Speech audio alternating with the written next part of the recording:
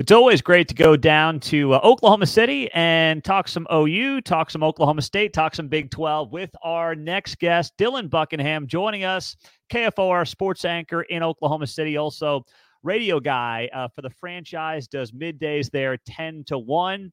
Dylan, what's happening, man? How are you? Thanks for being a part of the show. I am fantastic, doing great, gearing up for another exciting season of Big 12 basketball, and been enjoying that and trying to recover from a crazy Big 12 football season. But I'm doing well, and thanks for having me. Well, I know, right? It is crazy. And of course, we're here on Heartland College Sports. If you're on YouTube, hit that subscribe button. Same thing with the podcast. And we always appreciate our radio affiliates joining us here as well. So let's just start off getting off of football season for OU, Oklahoma State. I mean, it's just weird because you're obviously covering these two teams. They've been part of the same conference forever, and now that's no longer going to be the case. What's kind of the mentality between these two fan bases and how they're digesting these last few months of being together in the same conference? You know, it's pretty weird. A lot of them are actually kind of happy it's over. It's really a strange deal. Yeah. Like I keep hearing from Oklahoma State people that, you know, they say Oklahoma chose the money. They chose to end Bedlam. So good riddance. See you later. You know, Oklahoma fans are not really even caring that much about ending Bedlam. Like they just have kind of moved on, and it's been kind of a weird deal. Now, I will say the Bedlam game this past season was one of the most juiced Bedlams I have ever seen and been around. And it's been the loudest I've ever heard Oklahoma State Stadium. That's for sure. After they finally reeled in the game and, you know, beat Oklahoma for the final time. Like that was one of the more crazy atmospheres I've seen. Of course, there was a goalpost that ended up in a pond in Stillwater, so that's how that works. But, you know, it's kind of weird that it's ending. I'm truly sad about it. I'm an Oklahoma guy. Like I'm raised in this state. I was born in Tulsa. I live in Oklahoma City now. Like I'm all around this state. And I grew up watching the rivalry, and I'm very, very sad to see it go. You know, it was kind of weird to think about how we were treated to a Dylan Gabriel, Alan Bowman matchup for Bedlam in the final meeting, which it's so weird to think about those two guys being the quarterbacks for something that, you know, is so massive, and one's from Hawaii and one's from Texas. So it's kind of a crazy deal and kind of weird how it's been. But believe it or not, both fan bases have moved on quite well. Oklahoma is so ready for the SEC, and Oklahoma State's really ready for a fresh start in the Big 12. They feel like they have a great opportunity to win it next year. Yeah, and they should with what they've got coming back. So let's just start just on OU. I mean, I'm not suggesting, I don't think OU is going to be the next Nebraska in the Big Ten where they become irrelevant, but is there an element from your perspective to be concerned about the possibility that OU is not what it was in the Big 12 going to an SEC that obviously is going to be and has been the best football conference in America? Yes. I mean, and to put it quite bluntly, Oklahoma themselves are aware of that. They know what they're about to step into. They talk about it pretty regularly. And Brent Venables, even whenever he first got hired a couple of years ago, actually, that was one of the things he brought up. And he knew this was going to be a project. It was going to take a little time to get ready. And he's mentioned it a million times that he thinks the lines of scrimmage are really what set the big boys and everybody else apart in the SEC. And if you look back to the TCU Georgia National Championship, not this, you know, last week, but the year before that, there was a huge discrepancy up front between Georgia and TCU. And Oklahoma has really, really worked hard to make sure they have the right guys in place to make that transition. And they know there's going to be bumps, but they also know that the playoff's expanding. And being one of the top few teams in the SEC gives them a really good chance to be in the college football playoff. Now, you know, they have a guy in PJ Adebawore who was this 5-star freak out of Kansas City that, you know, I think everybody's kind of waiting to see. He's one of those names that keeps popping up as a guy that is an SEC type player. Oklahoma kind of lost one of those guys they had in Caden Green, who randomly entered the transfer portal off of the offensive line and went to Missouri. And that was a random situation for Oklahoma that they did not see coming. So they've had to kind of try and do a little dog and pony show to fix the offensive line through the transfer portal. And there could be some names in the coming days to pop up there. But beyond that, though, the Sooners are well aware that this isn't going to be a situation where they go into a conference and reel off 6 straight conference titles like they did with Bob Stoops and Lincoln Riley. Like they just know that this is a little bit different, but they also know they're going to get a better payout and have a better opportunity to make the playoff in the SEC, where there's a lot of respect. Yeah. Now for Oklahoma State, you alluded to it, Dylan. There is no team that's going to walk in and be the bad boy on the block, so to speak. It could be anybody's conference. I mean, you could find 6-7 teams that could win this thing next year. Mike Gundy, I mean, just the way he continues to do it year after year, losing the South of Alabama, getting to a Big 12 title game. Like, we just saw Nick Saban retire. I'm not suggesting Mike Gundy's going anywhere, but the way the sport is changing, what is Mike Gundy's longevity in this thing, covering him as you have for so many years? Is he still loving this? I mean, no one can really get into Mike Gundy's head. That seems impossible. But what can you share on that front in terms of where he's at with all these changes for this team, the conference, and the sport at large? He's kind of always said, I'm never going to be Bill Snyder coaching in my 70s. You know how Snyder's walking around on the sideline sporting the Alamo Bowl, pullover from, 15 years ago or whatever. That's going to be Mike Gundy. That's not how he operates. He is more of a, I think, year-to-year kind of guy. I think Gundy probably has anywhere from 5 to 10 years, and he's called this his Yankees job. He loves it. He's interviewed at other places. I know it's been well documented. He talked to Tennessee for a little bit. He talked to the Tampa Bay Buccaneers. He actually kind of offered up that information earlier this year, which was kind of crazy. And this wasn't a recent thing. It was a few years ago, I believe, when they hired Greg Schiano. And so, looking back at what he's done at Oklahoma State, he's their winningest coach all time. And there's people who have been extremely frustrated with the fact that, he hasn't quite gotten them over the hump to a Big 12 championship just a single time, but he's been to the Big 12 championship game 2 of the last 3 years. And I think last year really took a lot out of him because he had 34 players he had to replace that hit the transfer portal.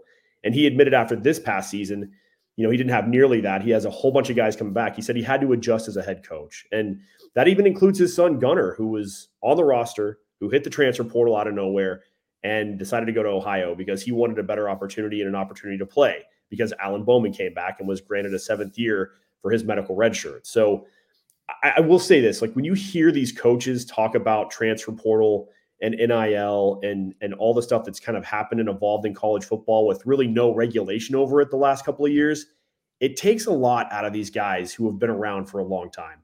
And Mike Gundy's been around for a long time. I believe this will be season either 19 or 20 coming up this next year. And so he's got a ton of stock in this school and loves his program, loves his administration. He's mentioned that numerous times with President Casey Shrum, Dr. Casey Shrum, I should say, and athletic director Chad Weiberg. Those three have been in dubstep, lockstep, whatever you want to call it, over the last few months and really last couple of years through the Big 12 conference realignment. So I would say he is going to go for another 5 to 10 years. I think he really wants to see what he can do at Oklahoma State without Oklahoma and Texas in the conference. And I think that's going to kind of help him along.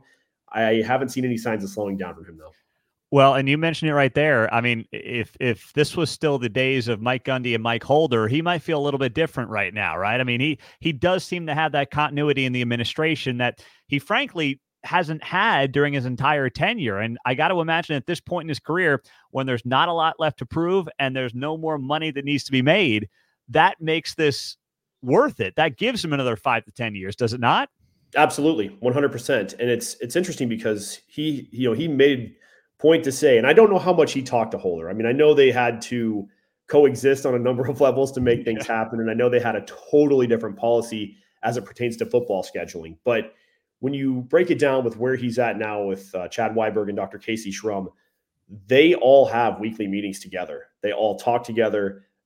They all kind of, they let him do his thing. They're not micromanaging him by any stretch. It's a guy that's been around forever and is the winningest coach. So, whatever he's done has worked. But I will say there have been a lot of logistical conversations about how they're going to operate, what they're going to do in the new Big 12, what it looks like from OSU's perspective, administration-wise, whenever that whole thing was kind of going down with Arizona State, Arizona, Utah, and Colorado. And so they have been as close to a unit maybe that he's had as a head coach at Oklahoma State. And I do think that does take some pressure off him. They do ask his opinion on things. And, he's a guy who has a good beat on college football. And he kind of jokes all the time.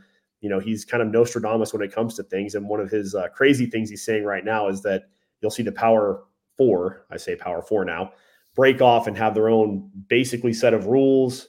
And college football is run that way with just that 4 grouping. And it's going to be wild. He's not been wrong on a lot of the stuff he said about where the state of the sport is. How have the two schools handled the NIL stuff when it comes to, just literally reports of money getting thrown around at crazy levels? Not necessarily at OU and Oklahoma State, but I mean, we've all seen the reports.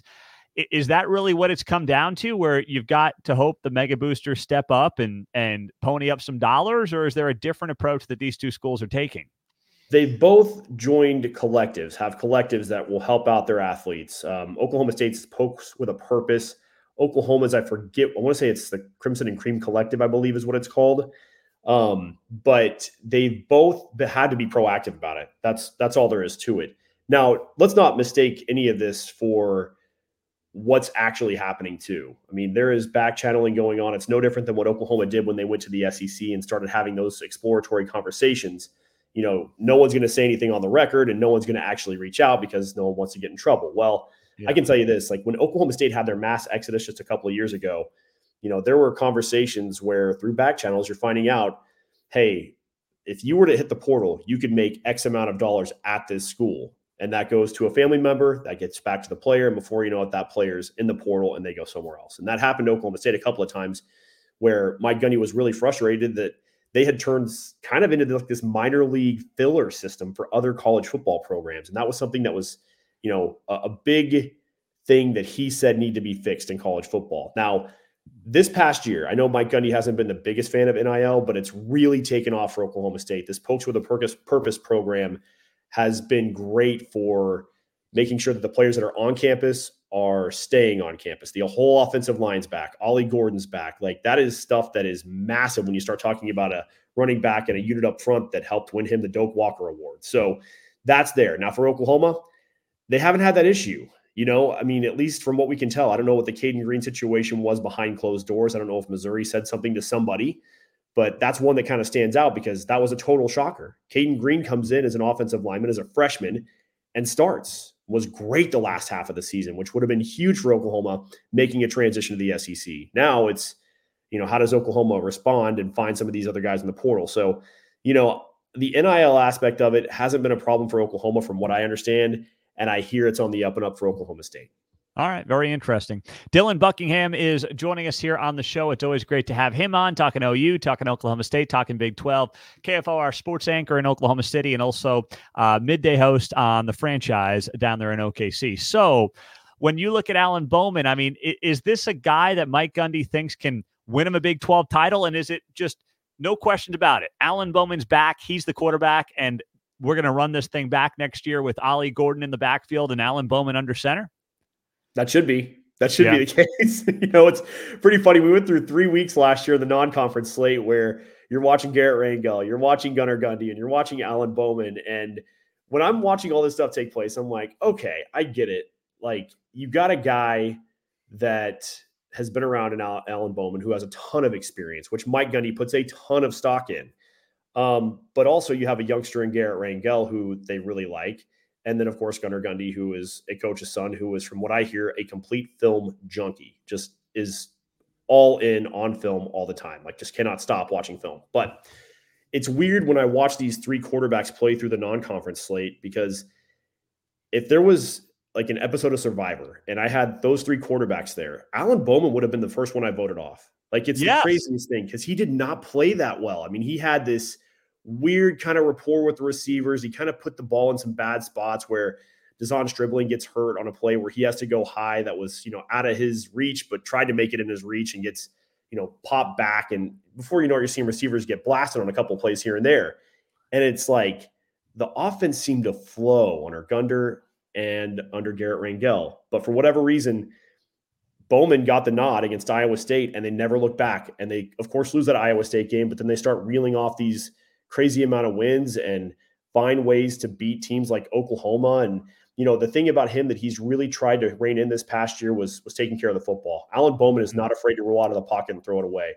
Now, don't get me wrong. You're going to see a couple throws here and there where he will make some head scratching plays, but he gives Oklahoma State the best chance. And that's what Mike Gundy believed whenever he made the decision. And he proved to be right. It just took him a little while to get there. And if Oklahoma State fans want to hold him accountable for not making that decision sooner, sure, go for it. Yeah. But he said through fall camp, all three guys played about the same and the offense went about the same. So he had a really difficult time choosing him. So yeah, it's been an interesting dynamic, especially when you start looking back. They haven't been afraid to play two quarterbacks, J.W. Walsh, Clint Shelf. Yeah. They take Alex Cade over Brandon Whedon for a little stretch there. And of course, Brandon Whedon comes in and starts destroying souls. So it's been an interesting dynamic with how Mike Gundy's chosen his quarterbacks, unless he just has an incumbent guy like a Mason Rudolph, who's like, okay, that's our guy. We got to use him. Yeah, that's very true. All right. Now, when you look at the Big 12 next year, I mean, it's going to be as wide open as it could be with Oklahoma State, Kansas State, West Virginia, I mean, Utah, Arizona in the mix. What are you looking forward to? You're going to be covering now the Big 12 and the SEC. What are you looking forward to most about this league next season? Seeing who steps up. I mean, that's just it. I don't know. It's going to be so wild. Like on paper, Oklahoma State should have an incredibly great opportunity to go out there and win this conference, especially with all the guys they have coming back. Like Leon Johnson III, who was a D3 transfer receiver, played sparingly last few weeks, but turned out to be a great player for OSU. They had hoped to redshirt him to have him all of next season, but because of the injuries they had in the receiving core with Talon Shetron, Dazon Stribling, they had to play him. And so this guy got like 5 or 6 games and really flashed during that stretch. So now he's going to try and go pro, and we'll see what happens there. But I'm digressing. All that to say, Oklahoma State, with who they bring back and return, Colin Oliver, Kendall Daniels on defense.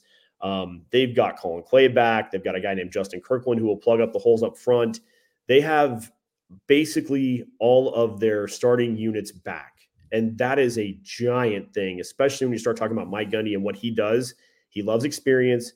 Smarts are a huge thing with his players. And if they know what to expect from his guys, if they know what to expect from that coaching staff, then they'll be just fine. They'll be right up there. I mean, I've seen some people have Oklahoma State finish high as 4 next year. And I'm talking about in college football, not just in the Big 12.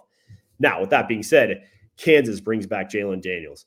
You have Avery Johnson at Kansas State and Chris Kleiman. Like those two just seem deadly together long-term. Arizona just beat Oklahoma in the Alamo Bowl with all of their guys. And they had one guy opt out. So I really have a hard time thinking Arizona won't factor in this conversation as well. And then I think the wild card is Colorado too, because you have to talk about Deion Sanders and what is he going to do to bring in enough guys to really make that thing take the next step. I know he started hot last year, but it just never really materialized. We'll see if he can get it going in year number 2 there. So I'm kind of curious to see how this all plays out. And that's the thing. What am I looking forward to? The parity, a lot like Big 12 basketball. I don't know what to expect. Yeah, very well said.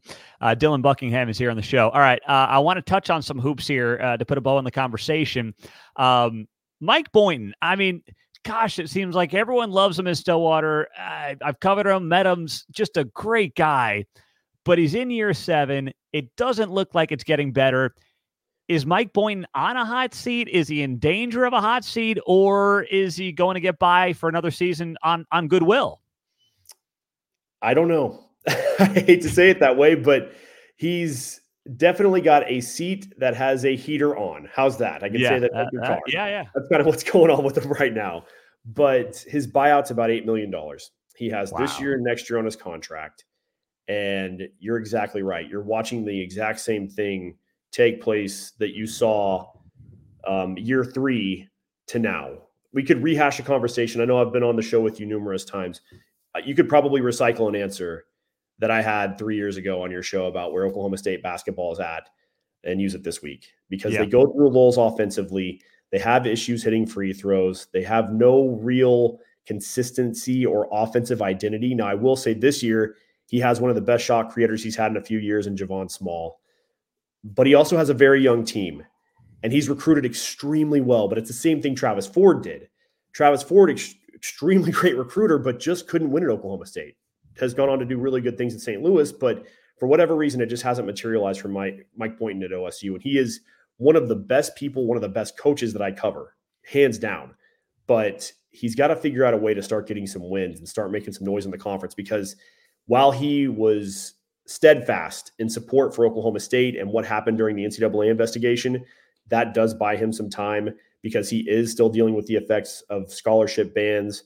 I think that's through this year. And then once this year's done, he gets his scholarships back and stuff like that. So there is a push there to like keep him around, but they're seeing the same stuff. The 3-minute droughts of scoring, the inability to get a rebound. You go back to the Baylor game, the turnovers at extremely inopportune times. They're so close, but they have just not been able to get over the hump. So I would say this: if it gets bad this year, maybe look out, but I know Oklahoma State would love to keep him around. And then OU, I mean, they get to the top 10. Good win over the weekend. Iowa State lose at TCU on Wednesday night. They got KU this weekend. Porter Moser seems to be having this thing in the right direction. McCollum's doing a great job in the backcourt. What is the ceiling for OU? Oh, man. They're so much more athletic than they've ever been under Porter Moser. And credit to him for recognizing that and going out there and getting a guy like a Javion McCollum, Rivaldo Soares, Latrey Dardhard. Those guys have really been dynamic. John Hughley as well. He and Sam Godwin have been a great 1-2 punch. The ceiling for this team, they kept answering the call just about every time. And I still feel like we're writing the story of what Oklahoma is, because they didn't really have a true road test except for North Carolina. They didn't shoot the ball very well, and they turned the ball over a lot and had, I think, 6 assists in that game. Like that's not a recipe for winning. So they go on the road to TCU last night. They get beat, and it looks like Oklahoma just kind of has their wheels spinning while they're on the road or in road environments. And so, this is not going to be an easy thing for them to go to Kansas, especially after Kansas coming off of an upset loss to UCF on the road. So for OU, they haven't won there in the Fog in 31 years. I don't know if it starts on Saturday or changes on Saturday, but I think the ultimate goal for this team going into the year was make the NCAA tournament and don't be one of those bubble teams where you're sitting there sweating, freaking out on Selection Sunday. It was make it handedly. And they think 19, 20, or 21 wins will do it. And you start off with a great win against Iowa State. They're off to an incredible start this year. They don't need somebody to go out and score 25 points a night. They just need a few guys to hit double digits. And if they do that, they put themselves in great positions to win. They've been a really, really good defensive team. They talk about DCO, defense creating offense, and they've been very, very good at doing that this year. So I think with the way that the goalposts have kind of moved with them this year, I would say that they're a definite potential for a second weekend team in the NCAA tournament. Yeah, I would say so as well. Well, great work with Dylan Buckingham. He's doing outstanding work in Oklahoma City for KFOR and then on the radio with the franchise. And we appreciate you being here, Dylan. Thanks so much for the time, my man. Pete, thanks for having me as always. I appreciate you. You bet. All right. If you're on YouTube, subscribe. Radio affiliates, we always love you guys across the Midwest, and on the podcast, subscribe as well, and check us out and find out more at heartlandcollegesports.com.